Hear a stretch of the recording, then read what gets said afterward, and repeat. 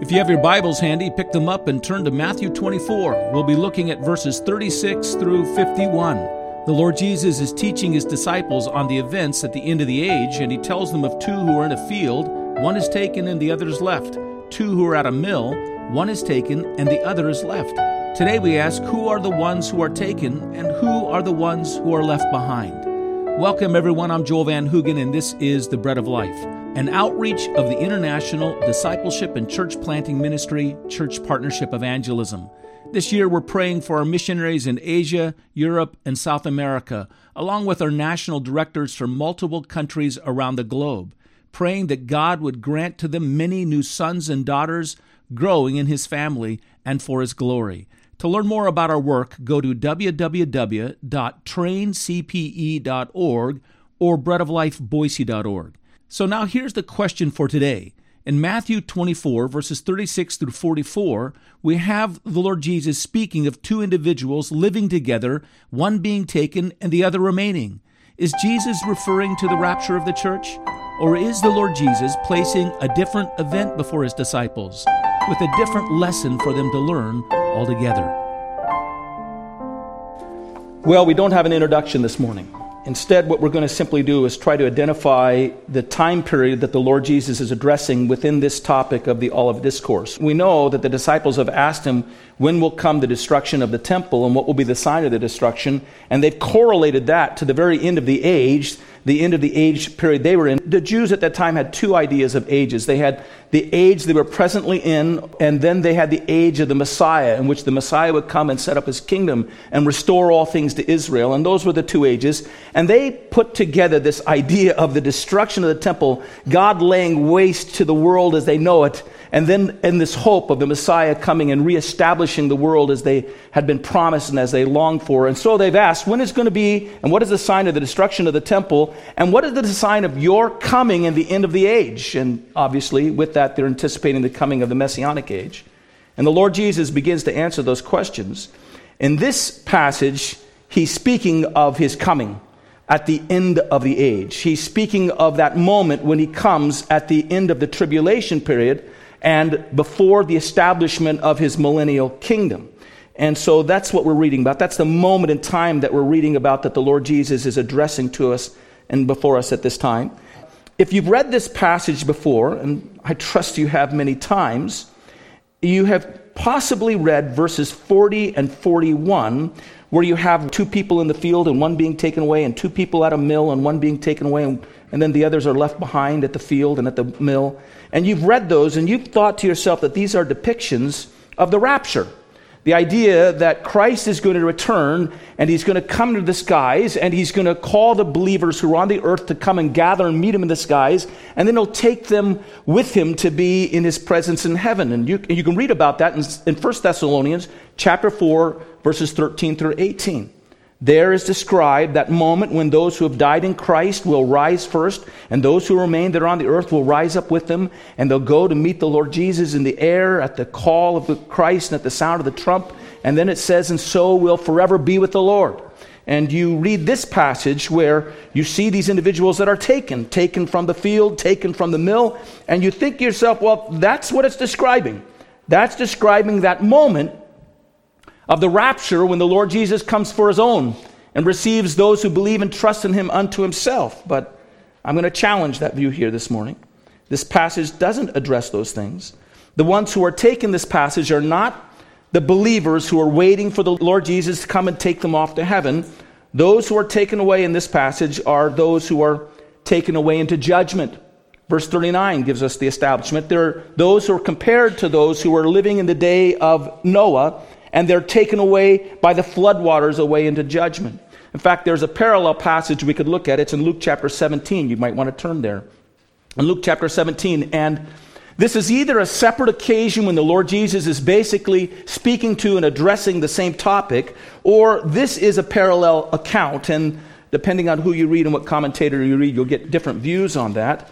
But here, Luke is sharing with us the instruction that the Lord Jesus is giving at that time. And at that time, the Lord Jesus speaks of his coming like lightning coming across the sky, just like we read in Matthew chapter 24.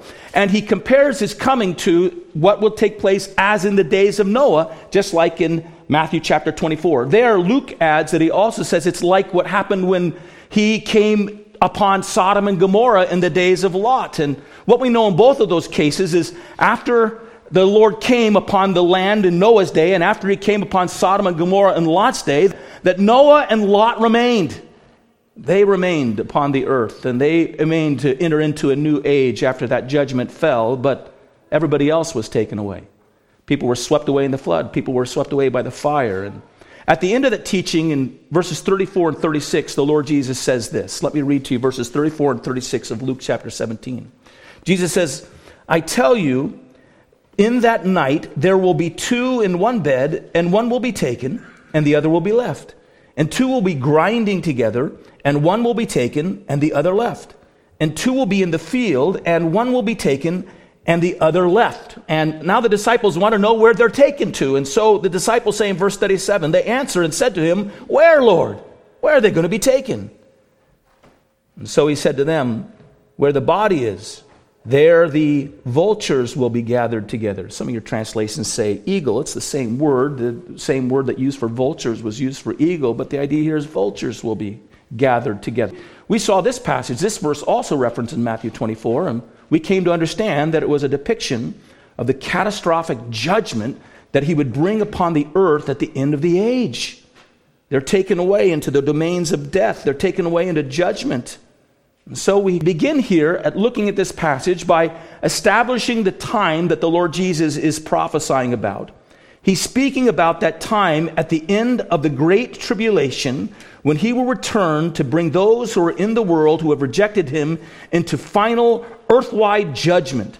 And this judgment will result in their destruction. And from that, those who remain upon the earth will go with the Lord Jesus into the Messianic age, that age that was anticipated by the disciples when they said, Lord, is this the time in which you restore the kingdom to Israel? It's the age that was anticipated by the prophets. It's the age that was anticipated by the Jews at that time, and that age will commence. We're at that turning point. Christ will reign upon the earth with his elect, those he rescues out of this time of great tribulation. But the moment here that the Lord Jesus is speaking to is at the end of that great tribulation. It climaxes in this one final massive judgment that comes over all the earth. From this, we want to make a number of observations. So go back to Matthew chapter 24 on the passage that we read, and we're just going to make a series of observations, and we'll see how quickly we can do this. But the first observation we're going to make is this.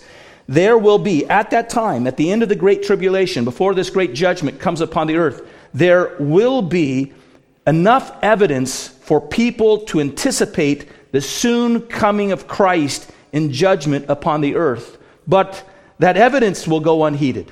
There will be enough evidence to know that Christ is coming back to judge.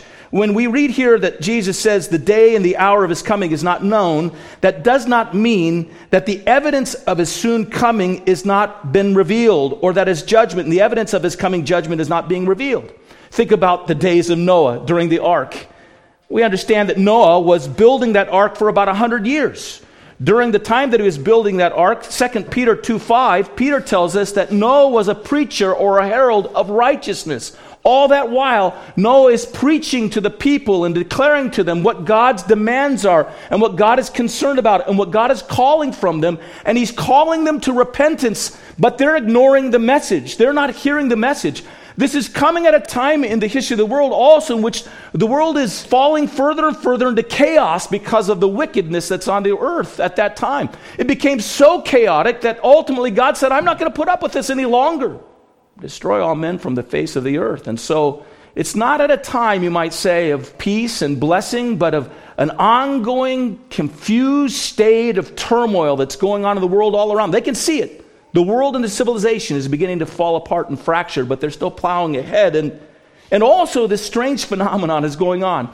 As Noah's building the ark and Noah is consistently proclaiming this message of righteousness, eventually animals start showing up around his ark.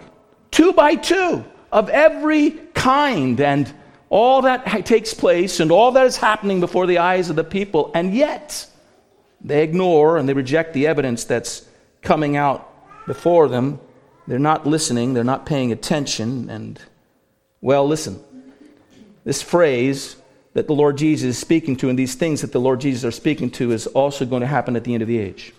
Take again your Bibles and go to Revelation chapter 8 and 9. Maybe I'll just reference it for you because we won't have to have time to look at this in depth. But in the same way that the signs are before the people in the time of Noah, the signs of Christ coming in judgment are coming before the people at the end of the tribulation. You read the book of Revelation, and no matter how you read it, whether you read it as one steady stream of chronology or whether you see it a recapitulation of a period of time that's being told to us over and over again, what you do see is this mounting judgment and these expressions of judgment that are building up in a concentrated period of time at the end of history. And in Revelation 8 and 9, you have examples of the kinds of things that are happening in this 7-year period of time. You have discussed in those 2 chapters 6 judgments that come upon the earth at that time. 4 of them fall upon the land, and 2 of them fall upon human beings. First, you have a judgment of fire that comes upon 1/3 of all the vegetation and destroys 1/3 of the vegetation of the earth. Then you have 1/3 of all the creatures of the ocean dying because the ocean becomes poisoned and they're destroyed. And then you have 1/3 of all the fresh water that's available to the people on the world poisoned and made undrinkable. And then you have 1/3 of the light, the light that flows to earth from the heavens is diminished. The light that comes from the heavens is diminished by 1/3. And then you have the releasing of a demonic horde or infestation that will strike the human race with physical miseries for a period of 5 months. Then after this, John concludes that there will be a series of 3 plagues which will result in the death of 1/3 of the human population. See all that? 1/3 of destruction going on in that period of time. And at the end of all those things, Revelation 9, 20 and 21 reads this. But the rest of mankind, who were not killed by these plagues, did not repent of the works of their hands, that they should not worship demons and idols of gold and silver and brass and stone and wood, which can neither see nor hear nor walk. And they did not repent of their murders or their sorceries or their sexual immorality or their thefts. These events and more are described as you continue to read on in the book of Revelation of that place and that time period in the tribulation before Christ comes visibly and personally to judge upon the earth. This evidence, you would think, would alter the people and help them understand that some judgment is coming. Maybe each wave came by and they thought, well, maybe the worst is over. And then another wave came by and they thought, well, maybe now the worst is over. And now the worst is over. We can start rebuilding. And they don't seem to understand that things are building up to a great judgment that's going to be outpoured upon them. The evidence is largely unheeded, but the evidence is there. The evidence is there. That's the first thing we want to see. The evidence was there that God was bringing judgment. It was mounting up for them. They could see it coming on the way towards them. Here's the second thing observation we want to make about this. We should never underestimate the capacity of sinful people to suppress the truth that God is revealing. 1 Corinthians chapter 13, verse 5 commands that the Christian test themselves to see if they're in the faith. In answer to this command, and with the desire to bring Christians into a sound and true assurance of saving faith, we've developed a website and a book for this purpose. Go to savingevangelicals.com and take the test and order the book by the same name, Saving Evangelicals. I can't think of a more important book for our day. Again, thanks for listening to The Bread of Life. Until the next time, may God bless you.